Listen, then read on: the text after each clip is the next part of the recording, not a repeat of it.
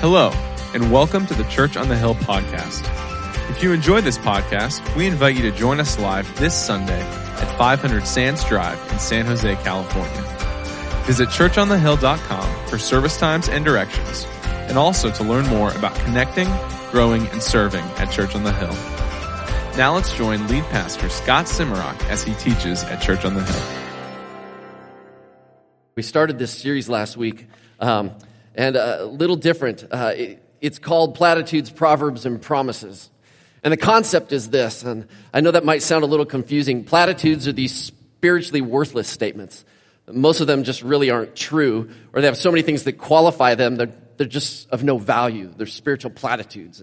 And then there's also these proverbs. These are actually from the Bible, and they're truths.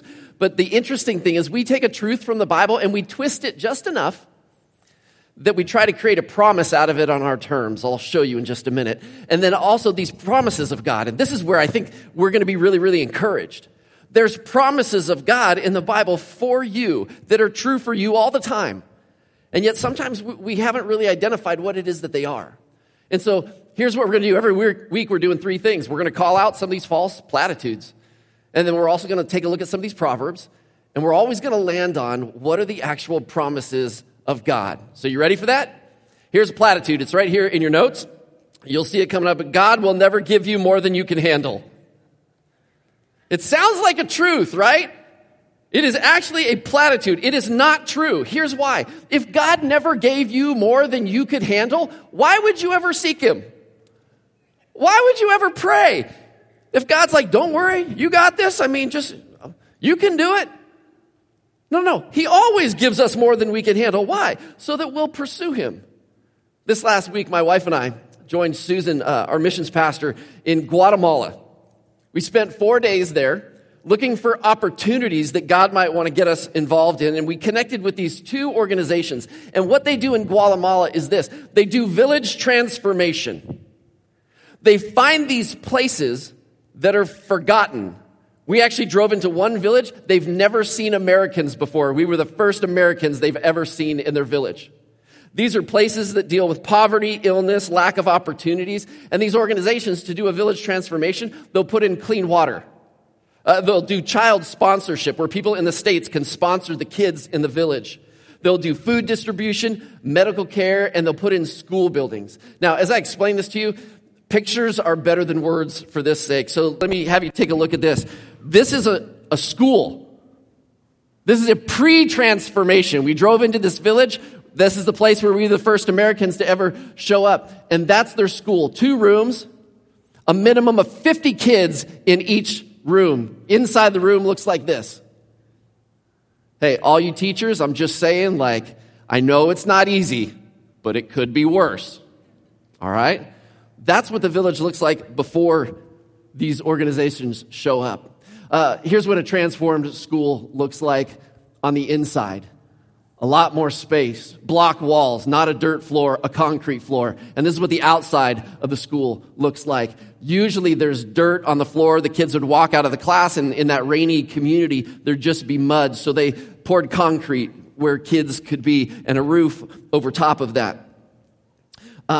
They also train and support pastors, and to make sure that there's a pastor in a community to take care of the spiritual needs of the community. This picture right here, this is one of the untransformed churches in the village we went into that had not yet, had a transformation. This was their church, and we asked him, how'd you get that church? He said, well, each of the families, chopped down a tree and created a post. So each family brought a piece of wood, and they scrounged together some money for the tin over top. This is just a pole barn, essentially, is what this is. And then their benches are just slabs of wood. This is what a transformed village looks like when their church is built. A little bit nicer, right? By the way, the church is always the last thing built in the village. You know why? Because we want to make sure that we take care of the kids' needs and the food and the water. And the pastor, he'll participate with the village in there. You never walk into a village and bless the pastor right away because they're going to think that, they're just doing this for him. We want to put the people's needs first. So we were We were in Guatemala for this time, and the guy standing in front of that church, his name is Daniel. And Daniel and Wilma, that's his wife, we met them and their 4 kids. Let's see if we get a picture of, that's their family. Standing, their house is right next to the church, and they've already undergone their spiritual transformation. So we went inside their church, and we all kind of sat together, and I was listening to Daniel's story, and his story goes like this. I came to this village to share the gospel with people. We had no land. We didn't have a house. We just showed up, and a couple people slowly started coming to the church. But this village is so heavily influenced by Roman Catholicism that they saw him as a threat. And so even after the church was built, people would walk by as they're meeting there, and they would throw rocks at the church, and they would throw rocks at his house. And he was so discouraged, he said this, I just wanted to quit. Literally several months before we got there, even though they've undergone this transformation, he's just saying, I wanted to quit. I was done. I wasn't planning on staying here. Now, if you give this man a spiritual platitude that says, oh, listen, Daniel, don't worry about it. God will never give you more than you can handle. You've done a great disservice to this man. Because the reality and the truth, what I will struggle with at this church and in my ministry is so small compared to Daniel's world, where he's wondering, can I actually feed my kids while being in this village? Will these people who walk by and throw rocks at our church, are they going to walk in one day and physically confront us? See, here's what we find in the scriptures. We find a God not telling Daniel, hey, Daniel, you've got this. You know what we find in the scriptures? We find God as a good father who declares not you've got this, but I've got this. So that when people are throwing rocks at the church, Daniel and Wilma, his wife, and their 4 kids, they can stand on the rock of Jesus and say, I trust God that you're going to provide a way through in this. And so I just want you to understand that God is not a cheerleader saying you've got this. He's our good father who says, I've got this. And I know some of you are going through some stuff today in your life, and you need to hear that. You don't need to be shamed like, oh, I should be stronger, I should be more courageous, I should be more bold. I just want you to hear this. God has you. He knows you. And I don't want to throw a spiritual platitude your way like, hey, God will never give you more than you can handle, because all that really does is shame you as weak. You with me now? So if that's the platitude, then what is, here's what's interesting about this too, though. Let me back up for just a minute. There's a guy by the name of Daniel Henderson. He's he has a global prayer ministry. He makes this statement, listen to this. Prayerlessness is our declaration of independence from God. Isn't that a great statement? I mean, it's a horrible indictment against us. The fact that we don't pray very much, I mean, maybe we pray, you're like, I have never missed a meal prayer. You know, like, dear God, would you bless us and bless this food? Nothing wrong with that. I'm not making fun of that. I pray over meals all the time, right? God, please make this really unhealthy meal healthy for us, right? I believe in miracles. But do we pray prayers of, God, I can't handle this thing in front of me. God, I want to give up. God, I want to quit. God, I'm discouraged. Would you step in and intervene, and would you help me, God? See, if it's rare that you pray a prayer like that, maybe you're actually telling yourself, like, you know what? I got this. I got my life. Vernon Brewer, who's the president of one of the organizations that we were with, he made this statement. He says, we have so much that we love God so little.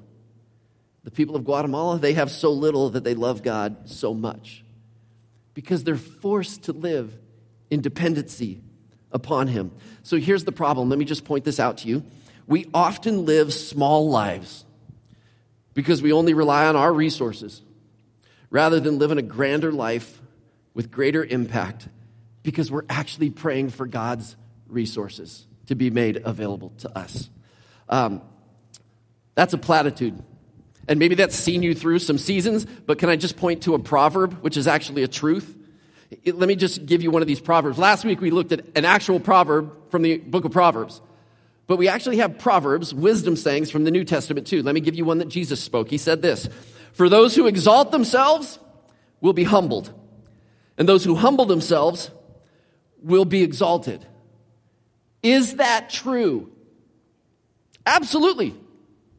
Those who seek glory for themselves, who desire recognition and honor for themselves, they will one day be humbled. But here's the problem, and it's a question. When? When will they be humbled? When will the arrogant be humbled? When will the humble be exalted? I mean, here's what we do, right? As Christians, we humble ourselves. We sacrifice for things. We try to make the decision where we do the difficult, obedient things so that God might be exalted. We do the thing that might not be easy so that God might do what? Exalt us. I'm going to do the humble thing. I'm going to do the servant thing. I'm going to do the sacrificial thing so that God might exalt us now. Don't you? Do you ever do something for God with the expectation or the hope that He will bless you immediately or really quickly thereafter? And when that doesn't happen, see, what we do is we take a proverb and a truth like this, like, hey, the arrogant, they're going to be humbled. And the humble, they'll be exalted. And we twist it just enough to go, you know what? As long as it happens on my timeline, God, I'm going to do the humble thing if you'll bless me. You see the manipulation that we're trying to do with God?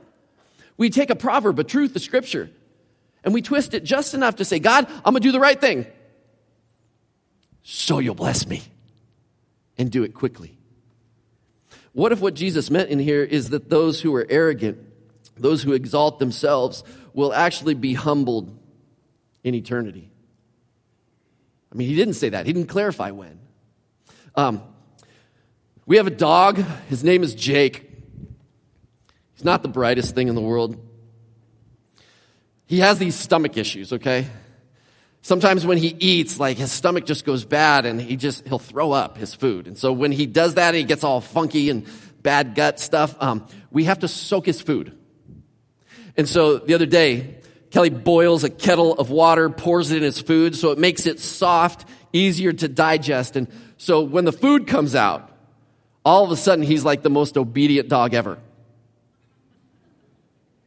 Kelly pours this in this bowl and she puts it on the counter and he's like on all fours, and then he's like up on his back legs, and he's like, and then he does the unforgivable sin, puts his paws on the counter, and you're like, what?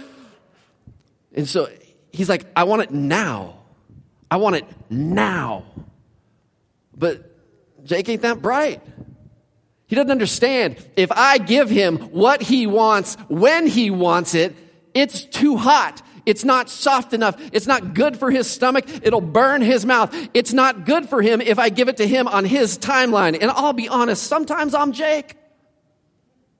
God, I want this now. And I'm on my hind legs. I'm stressing over it. I got anxiety over it. I'm praying about it. Like, come on, God, give this to me now. Give it to me now. Give it to me now. And He's like, if I give that to you now, it is not going to be good for you, even though you think it is. Do you see what I'm saying? There's a couple of you who maybe identify with me. For those who exalt themselves will be humbled, and those who humble themselves will be exalted. But we cannot manipulate a truth of Scripture into a promise of Scripture when we start basing it off of our timeline. You with me? So, my third question, not a platitude, not a proverb, but a promise of God. These are truths that you and I can count on because God is faithful. Here's what I want to do. I want to show you one from the Old Testament and one from the New Testament. The Old Testament one is this. It's found in the book of Deuteronomy. It's not in your notes there. Just listen to this. God's people and Moses at the end of his life, he's at the end of his life in the book of Deuteronomy, chapter 31. They left Egypt 40 years ago. They're about to go into the promised land, and Moses lets the people know, hey, I'm about to retire. Not just from leadership, he's retiring from life. He's saying, I'm about to die. And so he brings up Joshua in front of all of Israel and all the leaders. And Joshua, his protege, is standing there. And Moses makes this statement. He says, the Lord your God himself He will cross over the river ahead of you. And he will destroy these nations before you, and you will take possession of the land. The promise to Joshua and the people was that there was land there. And it was possessed by people. And he's saying, I'm going to move you into that land. I'm going to win the battle for you. But because of that, he's not saying, hey, Joshua, you've got this. No, he's saying, listen, God has this. He's got you in this. But because of this promise, there's an expectation on them. He then says this, Joshua, all Israel, here it is. Be strong and courageous.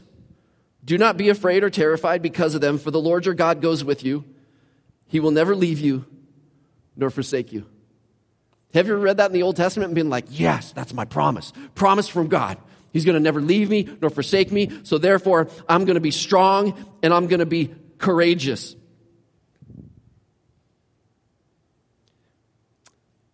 I think there's a great word that captures what it means to be Joshua and the Israelites.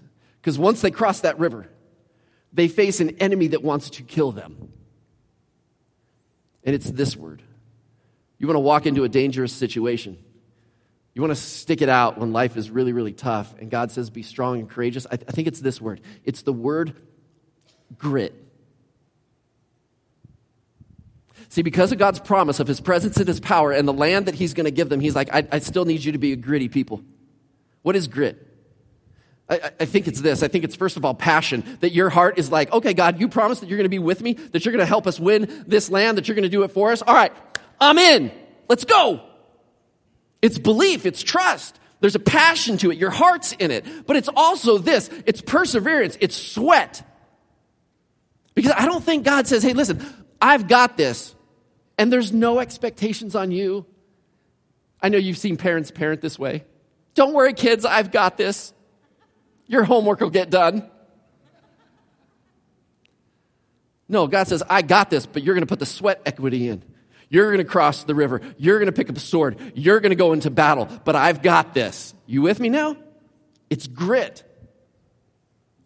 I think it's what Daniel needed in that moment when we were sitting in his church in Guatemala.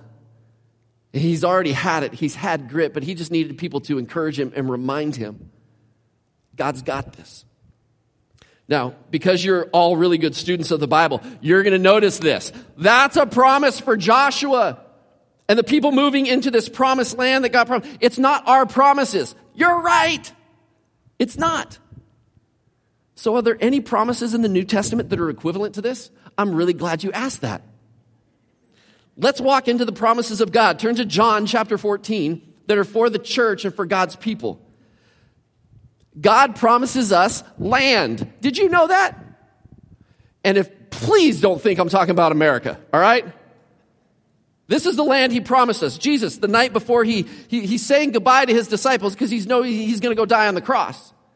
And he tells them this in John chapter 14. He says, don't let your hearts be troubled. Believe in God, believe also in me. My Father's house has many rooms. That's the land. If that were not so, would I have told you that I'm going there to prepare a place for you? It's a place. It's a location. We call it heaven. We call it eternity. And if I go and prepare a place for you, I will come back and take you to be with me, that you also may be where I am. That is his promise. It is always true. I am banking my life on that there's a place he's created for us, that is a place of joy, where there are no more tears, where pain is over, and we live in the complete joy and love of God. That's our land. But it's interesting because he says, you know the way to the place where I'm going. And one of the disciples is like, Jesus, I know I'm not the sharpest, but I don't know the way. And he says, I'm the way and the truth and the life, and no one comes to the Father except through me. What God has promised is his people, a land, a place in eternity with him.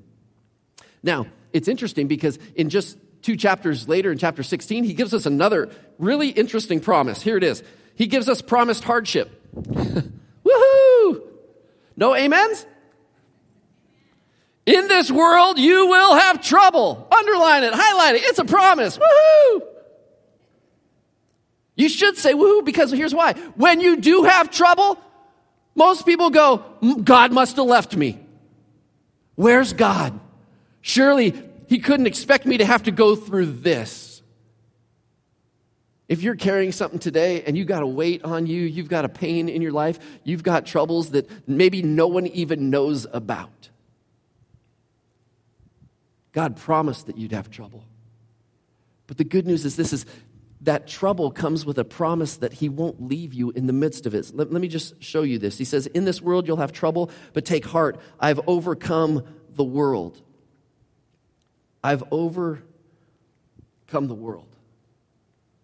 There's something about who Jesus is, that he's with you in the promise, and he's with you in the trouble, but he's also overcome your troubles. Let me show this to you. In Matthew 28:18, it's there in your notes. He promises something. I use this scripture a lot because it really is the cornerstone. We call it the Great Commission, how God, it's the last words that he gave as a mission to the church. Not church leaders, all of his people. Here's what he says. He says, all authority in heaven and earth has been given to me. Therefore, here's your mission. Go and make disciples of all nations and teach them to obey everything I've commanded you. Question. Who has the authority in this? All the authority in heaven and on earth has been given to my disciples. Doesn't say that. All authority in heaven, on earth, all power has been given to, it's to Jesus. Now, I'm going to make this statement because I fully believe it, because there's a theology called name it and claim it, and it's totally bogus. It's a twisting of God's word. If you're not familiar with name it and claim it, it's where some people say, Jesus, in your name, I claim that will happen. And you're telling God what to do. It's not a request. It's in Jesus' name, I claim this to be true. I don't know if they actually say it that way. I'm sorry, I'm making fun a little. But it's taught in a lot of churches.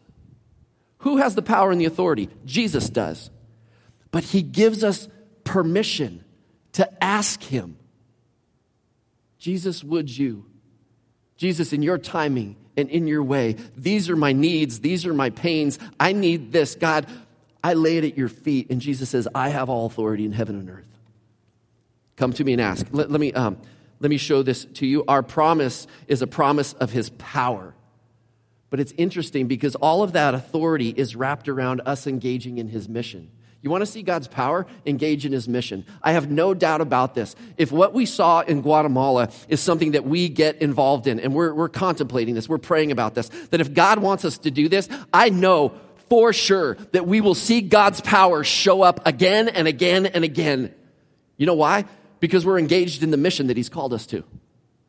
You want to see his power? Do something for him related to his mission of helping lost people find him, about displaying the irresistibility of Jesus so their lives are transformed. You want to help people discover Jesus? You'll see his power. I guarantee it. But this promise of power, it also comes by this, and this is in your notes. It's our promised power is actually his presence that is with us. You know how he wraps up the whole mission statement? He says this, and surely I'm with you to the very end of the age. In your pain, he says, I'm with you. That's such good news for some of you right now because you're in pain. In your losses, I'm with you. In your loneliness, I'm with you. So the question is how? Because do you know this? When he spoke that in Matthew 28, like, hey, surely I'll be with you to the very end of the age. You turn like the pages and in the next couple books, it's like he ascends right into the sky in front of all of his disciples to go to the right hand of God. Well, if he went to the right hand of God, how's he with us? Like, how does that work? I'm glad you asked.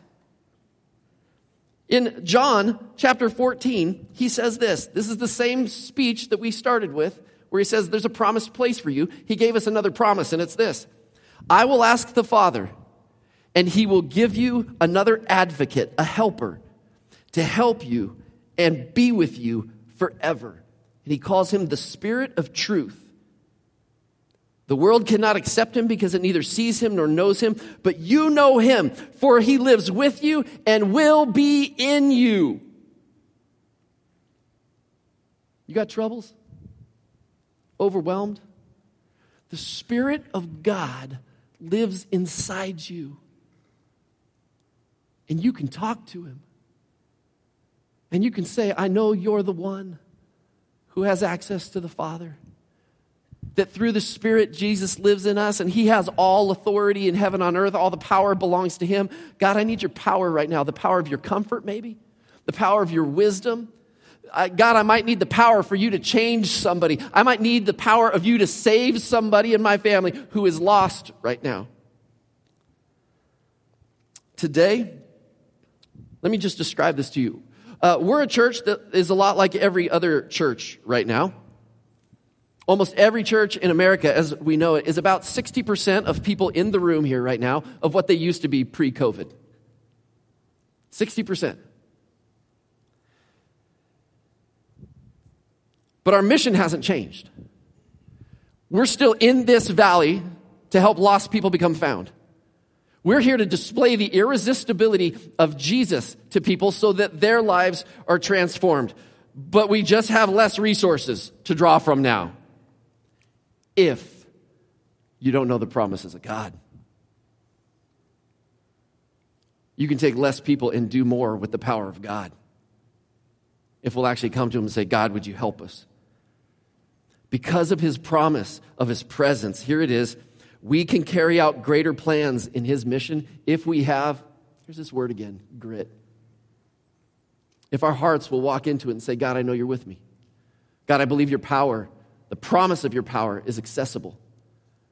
And we don't just believe it with our hearts, but we get busy with our sweat to say, God, I want to partner with you in this. So can I just ask you a question? How's the passion for his mission? How's the passion to make disciples? How's your perseverance doing? Have you backed off? Or are you throttling up? Are you coasting? Or are you building relationships of trust? When we were in Guatemala, this is the entrance to the property of where we're at. It's called the Hope of Life. I'll tell their story some other time, but when we first arrived, our guides noticed, just take note of all the rocks in front of here and the paved entrance. The people that we were with, they hadn't been there for 2 years, and they're like, man, this road going up to the property, it's all so nice now. It used to be dirt. And I guess when you drove in, I'd never been there before, but I guess when you drove in, there were like potholes everywhere. It was all dirt, and it was, because it's a rainy place, oftentimes there'd be huge puddles that you would have to go through. It was really, it just wasn't a nice, easy place. Let me show you a second picture. This is the view from our room. They actually have a property that is about 3,000 acres in Guatemala, and there's a mountainside right there. And I don't know if where we were staying was actually the VIP, but I took that picture from our balcony. You see the road right there? That's the entrance. The entrance is at kind of the top left at the bottom of that other mountain, and you drive up that huge paved road right there.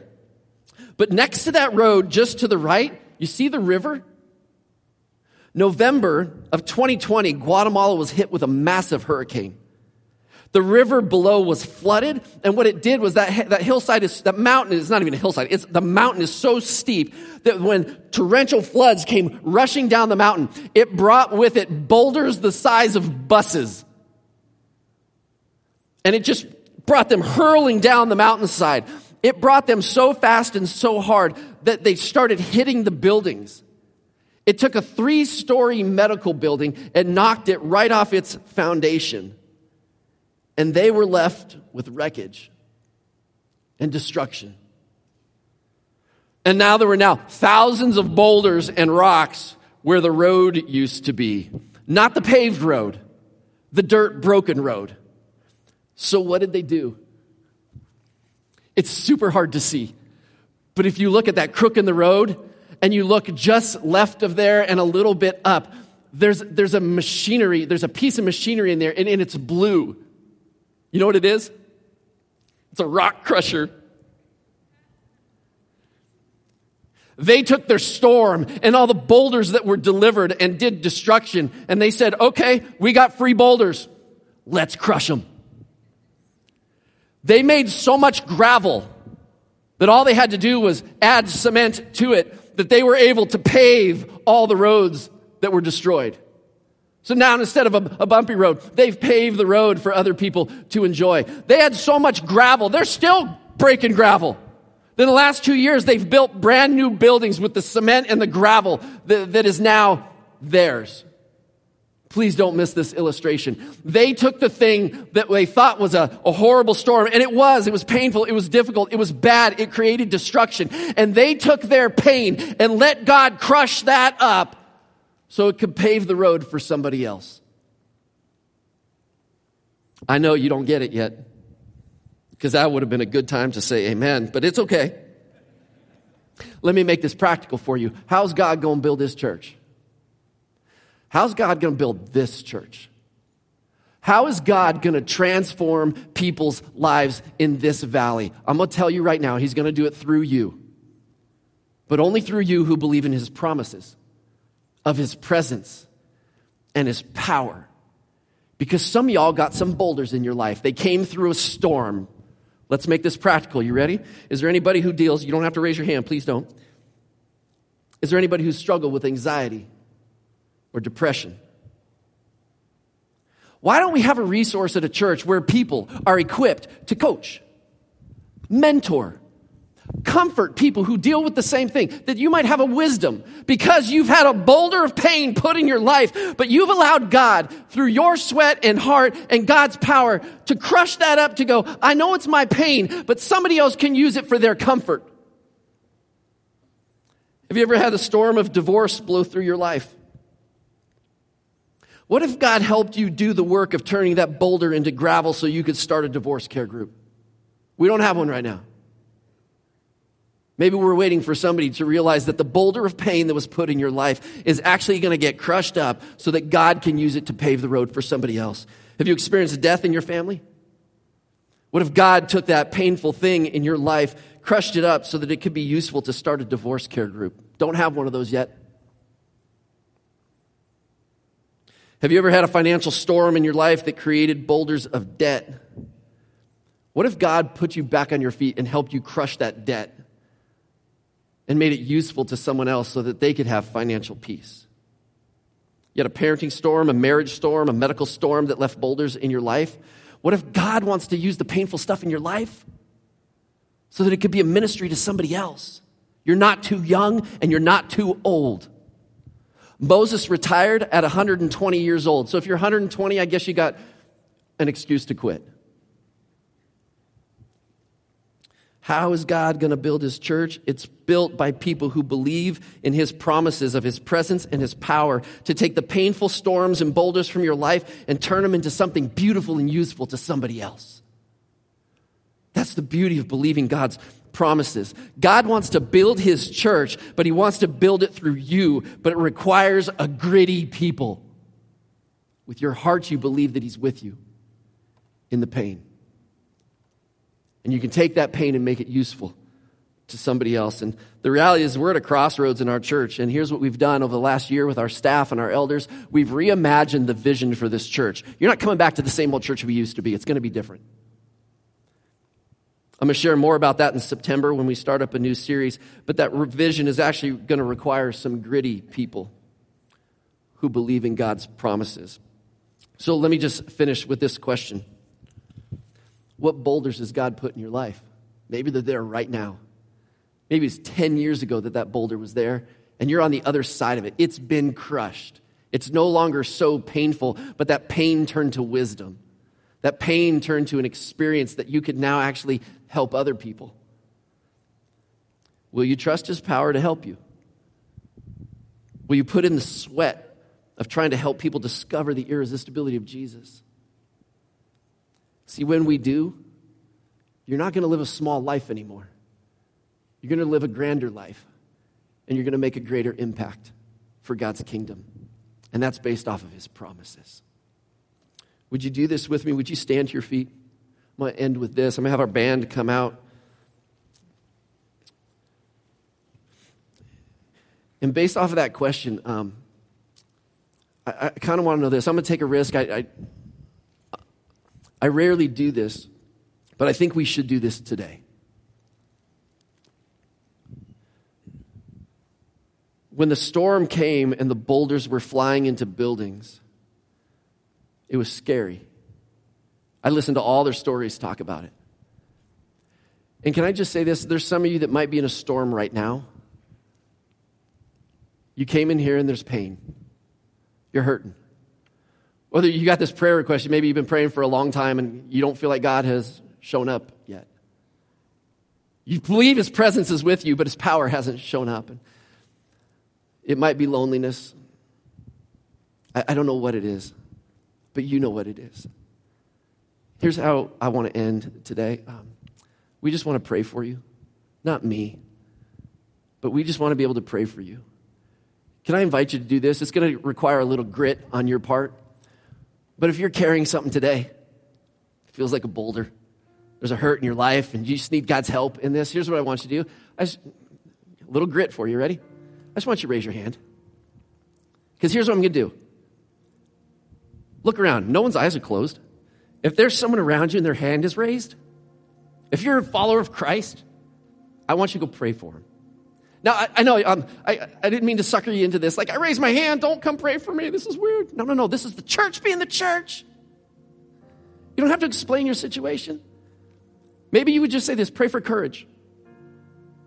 Maybe you got a bad medical report. Maybe you just tell someone, pray for healing. Pray for hope. Pray for a relationship restored. All right, so let's be the church right now. You ready? If you want someone to pray for you, just put your hand up. If you're a Christian, go find somebody. Put your hand right on their shoulder. And if you're going to get prayed for, just tell them, hey, pray for this. One sentence. Pray for help. There's a hand back here. There's a hand right here.